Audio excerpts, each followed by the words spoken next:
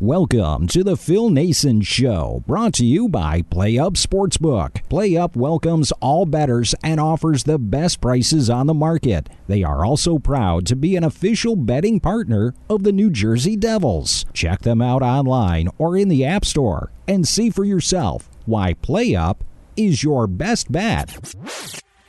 You're listening to a pre-recorded edition of the Phil Nason Show. The Phil Nason Show. Download us at your favorite podcast catcher, including iTunes, TuneIn, iHeartRadio, or Google Play, and please leave a review.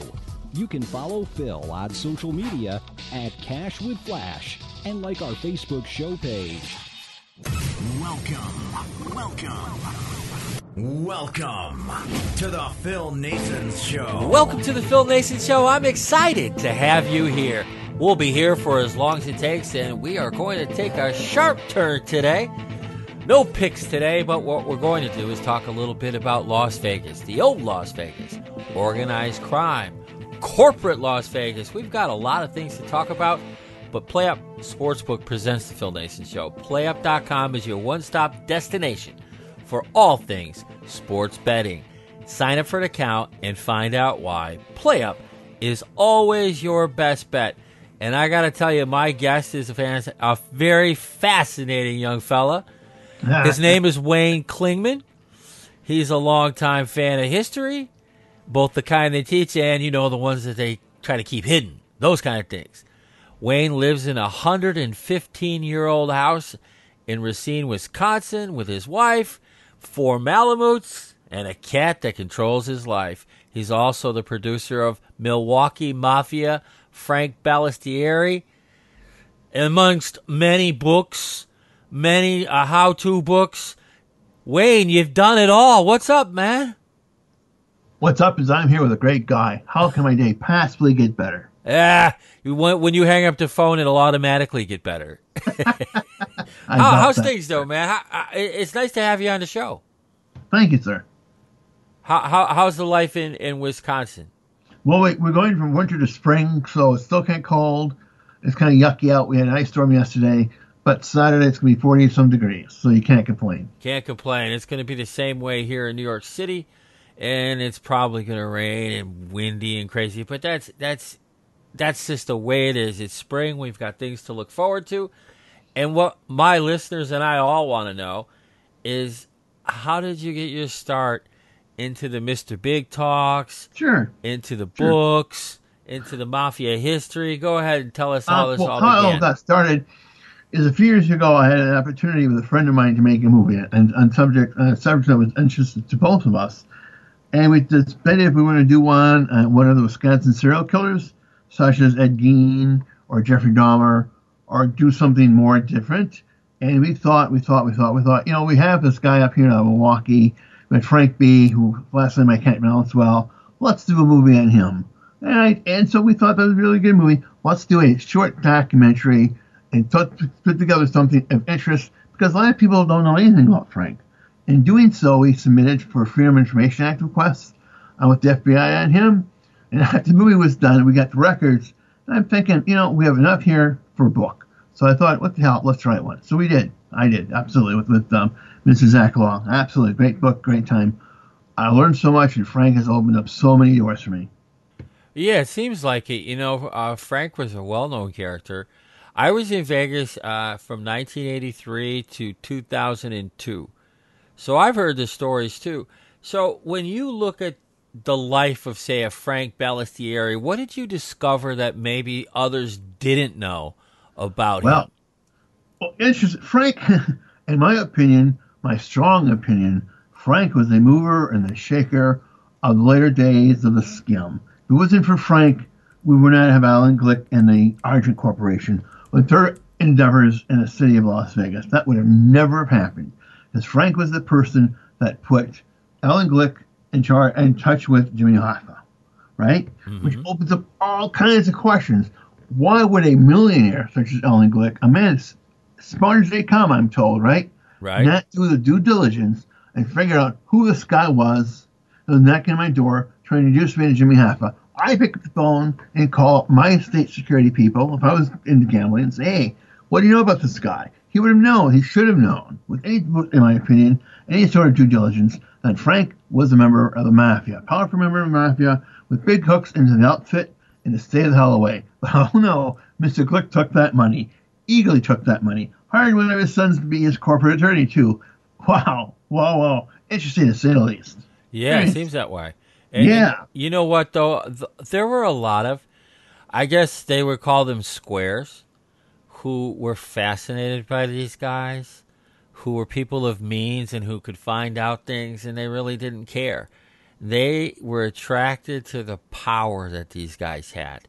Yeah. And that's something that some of these people's money couldn't buy. Well, you think that Mr. Glick is dead. He can't defend himself. Right. I don't mean that guy attacking him so much. But you look at any part of history, you find out that people like Johnny Handsome, Johnny Roselli, right, when he had the opportunity to save his friends in Hollywood from being scammed with the Friar Club gin rummy scandal, he didn't save any of them. In fact, he took money from them. You think any amount of research would have come with this information, he would have been common knowledge, right? Mm-hmm. You would know better. But I think you're right that people like being attracted to the dangerous kind of a guy that they can hang out with and maybe get some power associated because they know this guy must be powerful too.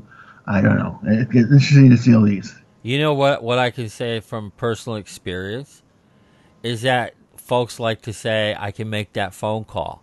You know, that one where I can rub you out. You know, that fictional phone call, because these guys ain't going to do nothing for nobody unless there's something in it for them. There's that. I mean, people like to pretend they have power if they don't. Or, because if you really have that amount of power to do something horrific like that, well, I hope you're not using it, right? But I think when you become rich and famous, you like to think you have that power. I think you're right in that, sir. Absolutely. Yeah, because I remember a lot of these people. That's why I say that. And I played tennis with a lot of those folks. So, you know, I have a different experience. But talk about some of your books, like Mr. Big Talks. You have a series of books called Mr. Big Talks. I do. And you talk about how people can play blackjack, craps, Texas Hold'em. I have the same type of thing for sports betting. Go ahead and tell us how you got into that, because these are fascinating. Well, thank you, sir. I really appreciate it. I found out that no offense meant to anybody, because I'm naive. I'm extremely naive, right? Mm-hmm. Absolutely. But I know I'll do a better job if I know the basic rules, right? Right. So I thought, a lot of people don't know the basic rules. Let's do a series of books, at least teaching somebody going to Vegas the first time, even going to the local Indian casino for the first time.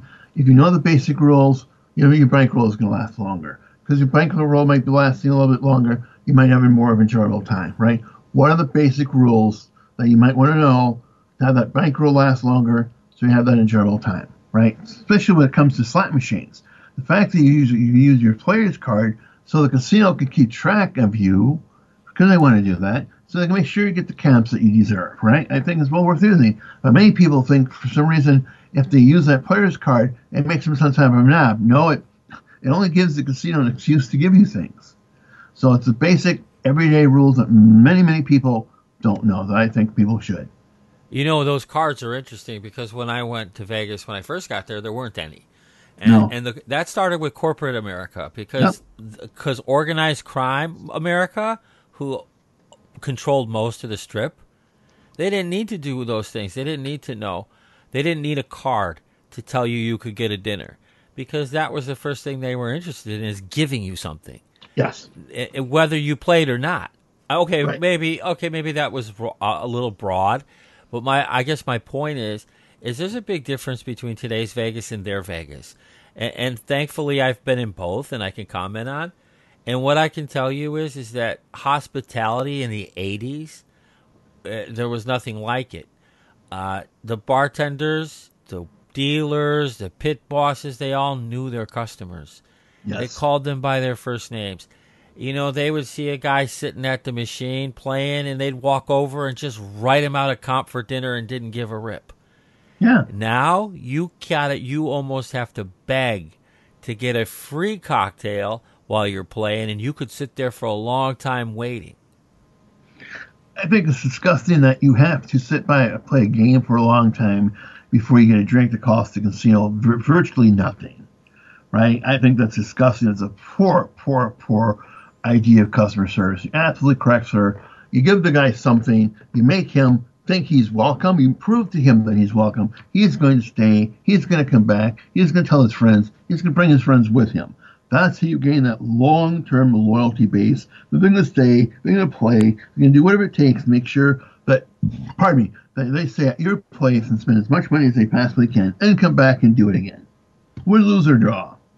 Well, that's just it. I can tell you a funny story. When I first got there, I was 18 years old. I had injured my knee. I'm doing my thing, teaching tennis for the boys. And long story short, I was walking through the casino lobby one day. I believe it was actually at the Frontier. One of them, anyway. And I ran into Frank, who was my boss, Frank Rosenthal, who was my boss. Oh, really? Yeah. And anyway, I asked him. He was smiling. And I said, "Hey, man, that guy just took you for 70 lards. How can you be smiling?" And he said, "Because I'm going to get it all back. Watch, kid." Because they played the long game. They understood their business. They wanted to see you win. There was this funny thing about Vegas, how fast it grew, and it did. There was a time, I believe in the mid-'90s, where there were 200,000 people moving in every month. But what they didn't talk about were the 200,000 people leaving. And one of the reasons that people moved out there was because they did hit it. They did hit a jackpot. And they thought that they could come back, go home, sell their stuff, move to Vegas and become professional sports bettors or professional gamblers. And a lot of them went bust in the night. But Sure. But the winners, I don't remember people being kicked out for winning. I remember people being kicked out for cheating, and I saw plenty of that. But winning, I never did. In your travels, in your studies of Frank Balistieri, how did when you talk about the skim, how did the skim become such a big part of Vegas? Well, there's all the money involved, and very much all the money involved, and the fact that the government doesn't want you to take a dime, well, let's take it their 10 cents too, right? Mm-hmm. And I think it's because the government found out how much money they were losing in taxes that made them really interested in how much money was being skimmed out. Also, it didn't help either that when it comes to the Kansas City mob, the Milwaukee mob, that the FBI really wanted them for other things as well, and they saw the skim as a perfect opportunity to put them in prison. If they can't get you for prison, right, they can't get you for murders, they can't get you for loan sharking, they might be able to get you for tax evasion. And that's how they get you. Yeah. I mean, that's how they brought down Kansas City. That's how they got Frank, from the skim. They couldn't get him for anything else. And both groups are involved with plenty of murders. Yeah, that's for sure. And I want to make it perfectly clear that while I do speak highly of some of the gentlemen that Wayne and I are talking about, I also don't that part of their life, that other part of their life, I don't condone that. Right. No, I mean those are. But I got to tell you that in the 17 years that I worked for the boys, I guess you want to say, and even when it was the Sheraton, I was still working for the boys. And at the end of the day, I never had one issue with them, not one. But then I understood from a very early age that it's probably best to just do your job and to do what you do. And I was friendly with them, but distant too, because quite frankly, I was a kid. They were grown men, and they were also different from me in a lot of different ways. But man, I got to tell you, when it came to hospitality, guys like Frank Balistieri, if he would have found out someone was waiting a half hour or an hour to get a drink or had to pay a resort fee, he would have lost his mind. Yes, they would have, and then some. I mean, we look at what they did for the customers, people coming to the casinos and playing. They did everything they possibly could do. Some of the crimes, the petty crimes that I hear go on around the casinos anymore today, wouldn't be happening. Wouldn't be happening when it comes to Vegas. Because those people, the pickpockets, the petty thieves, would be gone. Maybe they get escorted to the bus station, given a bus ticket and go, and maybe they get driven out in the desert and never get seen again. But the criminals, the petty criminals, wouldn't be around. It would not be dealt with. There were some on the Strip. Occasionally you would see them. But I tell you, I have a funny story, and this revolves around former Mayor Jan Jones. When the Rodney King riots were happening, there were problems in North Las Vegas. And she cordoned off North Las Vegas, and she said, if you want to destroy your city, you can start with your own neighborhoods. You're not coming out of here. And if she'd have done that today, they'd be flipping out. But it really saved Vegas because they were headed toward the Strip. And that was right after a lot of the fellas that we've talked or we're talking about, are talking about, will be, had already been either killed or locked up or whatever. But that was the type of town it was. You weren't allowed to do stuff like that. You weren't allowed to be the foolishness that you see now. Like Wayne, I was watching a video this morning of a lady who got her backside grabbed by a gentleman, and I use that term loosely. And the casino manager, no one seemed to want to be able to help her. Yeah. I can assure you, if such a thing happened in those days, in the 80s, 70s, there would have been an entirely different outcome. Yeah. Yeah, I mean, you don't do those things. It's disgusting that people think they have a right to do that today. But back in the 50s, 60s, and 70s, that never would have happened. Or the 80s even. The guys were still around up until about 93, 94, I guess. Yeah, I mean, in and out, as you know. In and out. They weren't living there primarily, but they were still around, if you know what I mean. I do, indeed. In fact, we know there's elements of, I will believe that there's elements of Buffalo there now, but not so much in the casinos, but running boiler rooms, which is another subject perhaps for another day. Right. But the idea is that the mafia will always be around in some city in some sort forever, right? But at the time that we're talking about now, in the heyday of Vegas, a Sin City, the bullshit would, excuse the language. That's okay. The bullshit would have never been put up with, right? No. You know, you can flirt with a girl, fine. You touch the girl, you're gone. You touch a girl, you say something stupid, you're gone. Yeah, unwanted advances. Yeah, unwanted advances, you're out of there. And if you give them a hard time, they'll give you one right back and then some. You don't cheat. You know, I can tell you more than one story in writing because I was there and see it. When some of the casino owners, when some of the casino owners were generous to people who lost every penny they had. Sometimes they help them get that bus ticket out of town with the idea, right? You know, look, we're going to help you go back home safely, but we never want to see you again because you have a problem. We don't know what to deal with. Yeah, that's something I personally witnessed. I witnessed, back in those days, you could sell your plane ticket to the cashier cage and get money for it, and obviously the gamble try to get your money back. And at some point, you would be busted out, and you wouldn't have any way to go home. So, they would give you a bus ticket and also pack you a lunch. And because you know what? That's the least they could do because they just took you to the cleaners. And that's part of the casino business. Is take it. And as long as, it was something else that you said about them, and it's true, as long as there are vices, there'll always be organized crime somewhere looking to profit off of it, whether it's La Cosa Nostra or any of the others. But sports betting, Frank Rosenthal was one of he brought the first sports book to Las Vegas at the Stardust. And, but actually that wasn't his idea. I believe it was Bugsy Siegel who originally came up with the idea. And then after he got stuffed, then, the Chicago outfit came in and ran that sports book out of Stardust, correct? No, well, Bugsy, if you're talking about the racing wire, he had control of that long before he hit Vegas. Mm-hmm. Interesting thing about the racing wire is Bugsy inherited all of it, more or less, because the boys in Chicago, to give him a nice present, murdered the other man that owned a competing racing wire.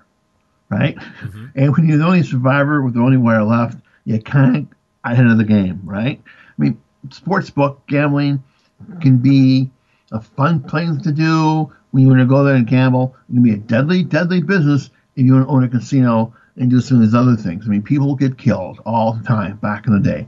Look at the gambling ships off the coast of California. Yeah, that's a fact. But so now Bugsy, when Bugsy Siegel came to Vegas, he saw this paradise in front of him. He did. He had a vision that very few had. It was just nothing but a dust mop. I've heard the stories. what made him such a polarizing figure? Because you talk about him too, right? I do, but not in the book. Bugsy Siegel, Billy Wilkinson should get a lot more credit than he gets. Billy Wilkinson is the man that invented Vegas, not Bugsy Siegel. What Bugsy Siegel did is he strong-armed Mr. Wilkinson away. Mr. Wilkinson had a huge gambling problem, a huge gambling problem. He was known as a degenerate gambler, degenerate gamblers in Los Angeles. And they told him to go to Vegas and open up his own casino because if he was going to lose money, he must lose money to himself, right? Mm-hmm. Bugsy found out about his money problems, made him an offer he couldn't refuse, actually strong-armed Mr. Wilkinson out of his own casino, which was the Flamingo, which, of course, Wilkinson named, not Bugsy Siegel, and not because of Virginia Hill. The rest is history. One of the things that people don't realize when it comes to Bugsy Siegel is that around the time of his death, there's at least 2 Senate investigations going on where they were looking at Bugsy Siegel manipulating after the Second World War, you had to get permits to get materials because the GIs coming back from the war wanted homes. And those materials were allocated. And Bugsy Siegel was bribing his way to get those materials that should have been gone to GIs' homes. The Senate was looking into that big time. And if they looked into it long enough, they would find out that Bugsy was involved. It would have been very, very difficult for the mob to get away from that situation because they're so connected with Bugsy, right? Mm-hmm. I'm thinking he was more, by that time, between the money that was missing and the fact he was getting into all kinds of trouble in Vegas because of Wilkinson, because of manipulation of building materials, the easiest way to deal with him was to get rid of him. So they did. And they did. And they did. Now, I've heard some different tales of that, but, we'll stick with yours. That yours seems as consistent as any. Right. But, one of the things that I was in Vegas recently, like 3 weeks ago. The last time I had been there was when I left in 2002. I went to Greece to teach tennis, as you know. But at the end of the day, one of the things that I noticed was the big difference. And the first thing I thought to myself was, what would Frank say about what is occurring in Vegas today as opposed to when they were running the show? What would Bugsy Siegel say today, you think? Or what would Frank Balistieri say today about the Vegas here? We can go to even the forerunners. We can go to Dulwich. We can go to any of the beginning, even Bugsy Siegel, Marlansky. They've been disgusted. Yeah, you have to make money. You have to make that profit. You have to. You got to pay the bills. But there's ways to do it. I mean, to think that, in my opinion, that Wynn is looked at with admiration, it's disgusting because I don't admire him. I don't admire him either. I mean, in my opinion, Wynn is a disgusting human being. Look at what happened to him in New Jersey, simply trying to get licensed. All the shit that came out about him and activities even back in those days. And yet he got to Vegas. He was able to get by with literally almost murder, if you believe the stories about him and Lake Mead. I don't get it. I mean, you have the money, you can pay for good publicity, but it's not the same thing. The idea that a corporation treats people like numbers, in my opinion, it's disgusting. Treat people like people, right? If you want to take the money, take the money. But at the end of the day, treat them like people. Well, I can tell you a funny story, a lot of stories about that, actually, because I worked for both. And what I remember when the Sheraton took over. And we used to give out drinks to people all the time. I was the tennis director, so I could do that. I had the permission to do whatever I needed to. I lived there. I lived there for a long time. That was thanks to Tony Arcardo. But that's another story for another day. But at the end of the day, I remember the manager of the casino at the time telling me, he goes, "You can't give out so many drinks anymore." I said, "What do you mean I can't give out so many drinks?" I said, "We give them out all the time. The guy just played tennis for 2 hours today. I just saw him in a bar. What, I'm going to take it out of my own pocket? I'm trying to be hospitable like I was taught to be." And that's not the case, because the only thing the corporations care about is the bottom line. Yeah. Look at what's going on now. They're actually charging people by the hour to park in parking garages in Las Vegas. They are. And you have to look hard for people that are not doing those things. I think to Derek Stevens is a good example of somebody who's looking the other way, trying to do things back in the old way would have done. Right. And the Circa is doing that.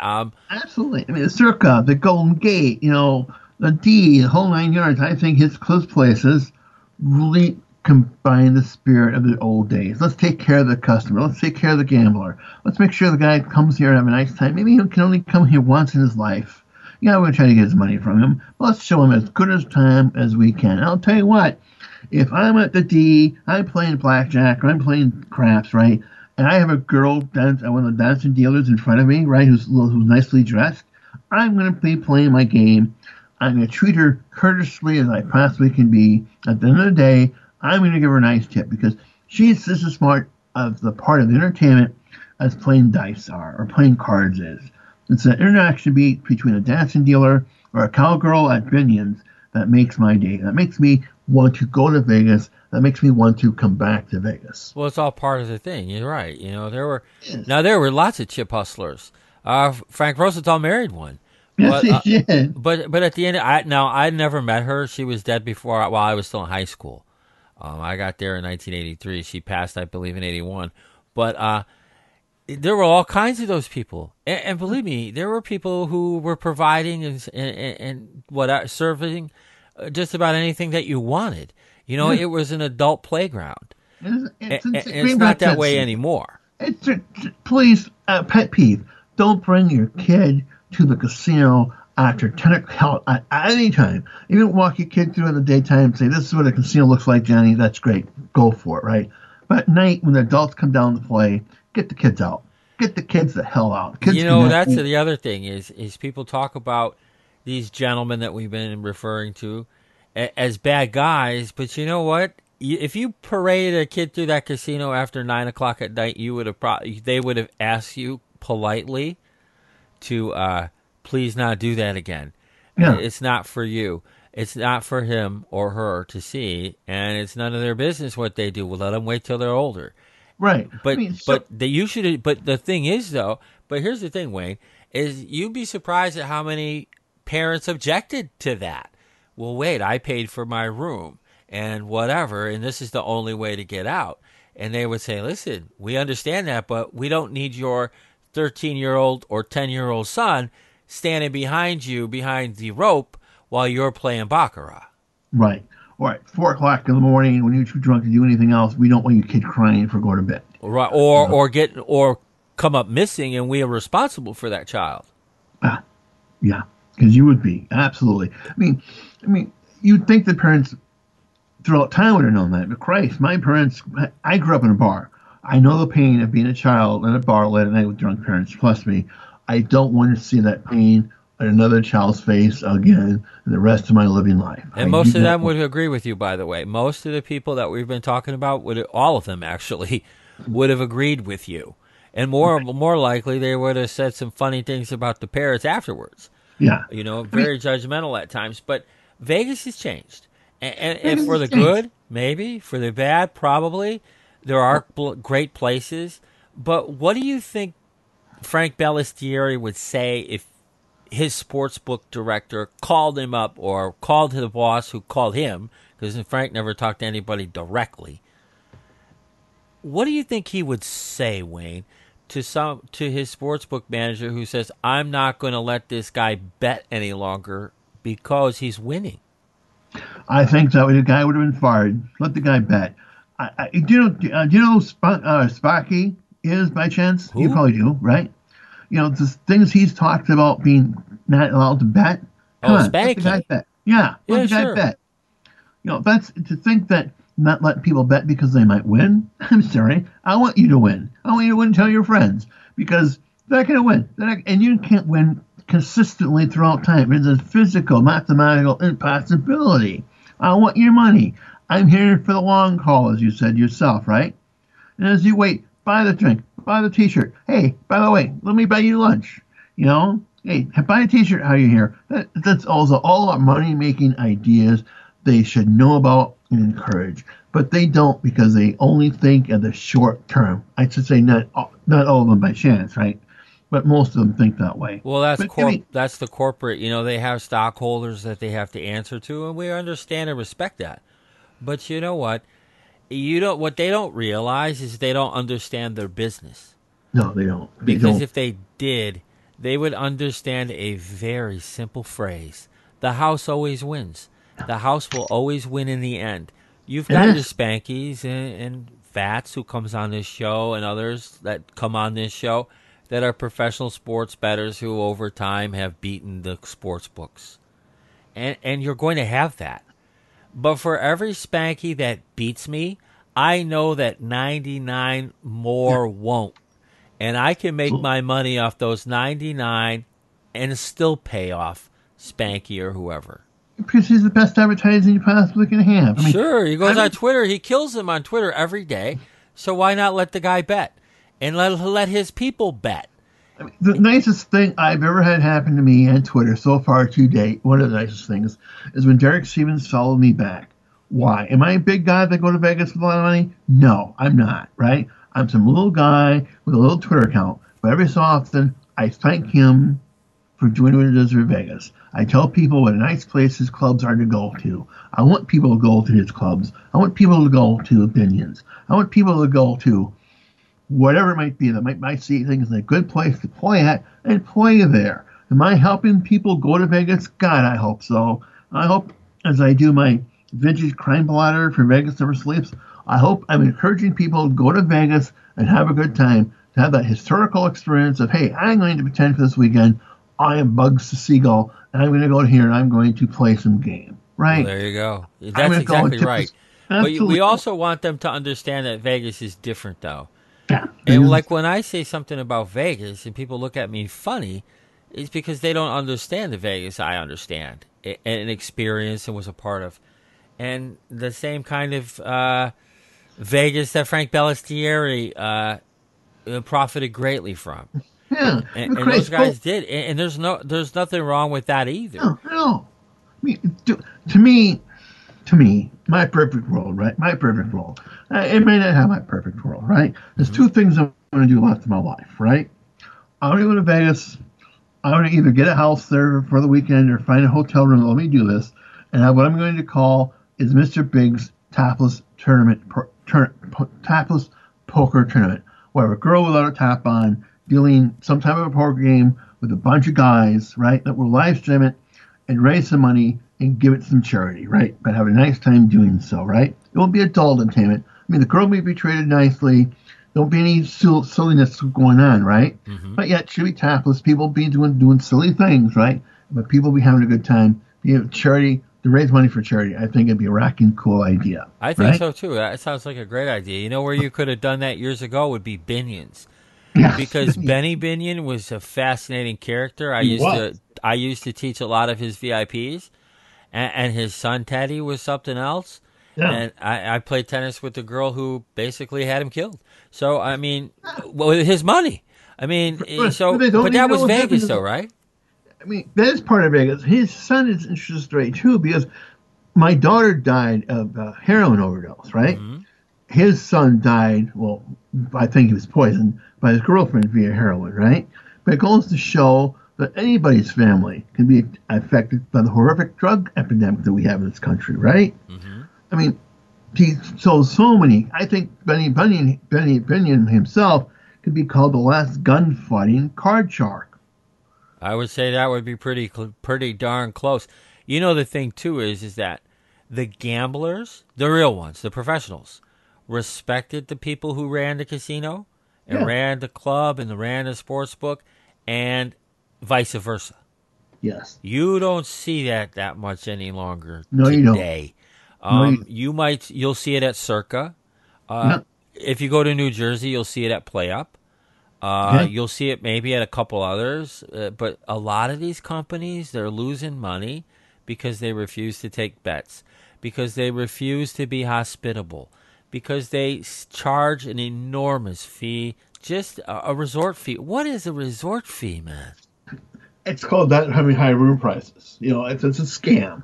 To me, I don't know if I can even legally do this again, but I suspect that Mrs. Big could probably put together a junket of 100 people to go to Vegas and do something what I would call the organized crime junket weekend, right? go to, say, El Cortez, which has that history with the map. Yeah, oh, that's one of my favorite places. Right? It's go there and play, bring 100 people, right? Book up the rooms, bring 100 people to play the games, go to whatever places we want to go. There's a couple gun ranges down there. We can get Thompson some machine guns to rent, right? Have that experience, right? Have that experience. That's an experience that people would pay money to have. Same thing with Detroit. I can do the Purple Gang tour in a heartbeat. In a heartbeat. You give me some seed money, I'll put together a Purple Gang tour that'll make all kinds of money back and then some. People want that historical experience. They want that period of time to pretend, to be educated. People love to be educated on subjects they think are forbidden. Absolutely. So give us 3 reasons why we should purchase, and I think that you should purchase your products, because you've got a number of products here, dude. Thank you. 3 reasons why you want to get my book on Frank. 1, it's a good starting point to learn about the mafia history in the city of Milwaukee. 2, it's a good starting point even to learn about the mafia and how it started, how it existed, how you make money being a mafia also, how people were attracted to that life and what that life might have been like. 3, when you get my Mr. Big books, Mr. Big's talk books, I will tell you right up front, reading those books will not make you money. It will not happen. But I'll tell you this too, if you only buy Mr. Big Talk Traps, it will pay for itself simply by the use of the Players card.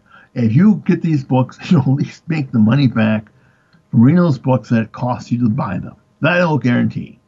Because if you read those books and go even to your local Indian casino and play by the rules, at least you get camped back the money you've spent for the book. That I'll guarantee. That I'll put in writing. That sounds great. Now tell us where we can find your podcast. My podcast, that's interesting. I do a couple of them. Yeah, a couple of them. Yeah, sure. I do. I do one on something called, Mr. Big. I can't even remember the own thing.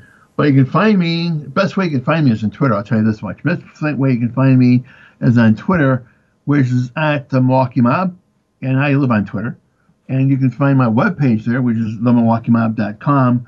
And you can see most of my books there. You can watch my movie there as well. That's the best way to get hold of me is by my Twitter, or you can email me at wclingman@wi.r.com. That's wclingman@wi.r.com. You can hear me do something called Mr. Big Ventures Vegas Crime Blotter on a radio show called Vegas Never Sleeps. That's awesome. Congratulations on all the hard work. Thanks for being here, man. It's been a pleasure having you on the show, dude. It's been fun. It's been a lot of fun. I'd love to come back here again. There's so many more things to talk about. Absolutely. But in the meanwhile, you should head on over to Amazon.com and find all of Wayne's books, his products, his movie. You can find him on Twitter at The Milwaukee Mob. Contact him if you got any questions, and he'll be happy to answer them.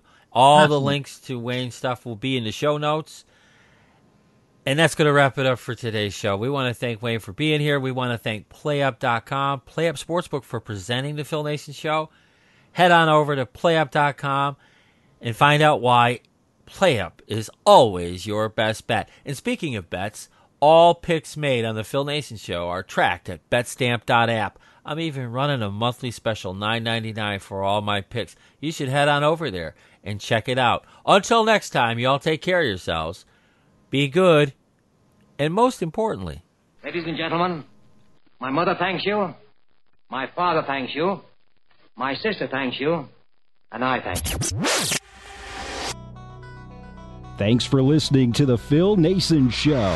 Download us at your favorite podcast catcher, including iTunes, TuneIn, iHeartRadio, or Google Play. And please leave a review. You can follow Phil on social media at Cash with Flash and like our Facebook show page.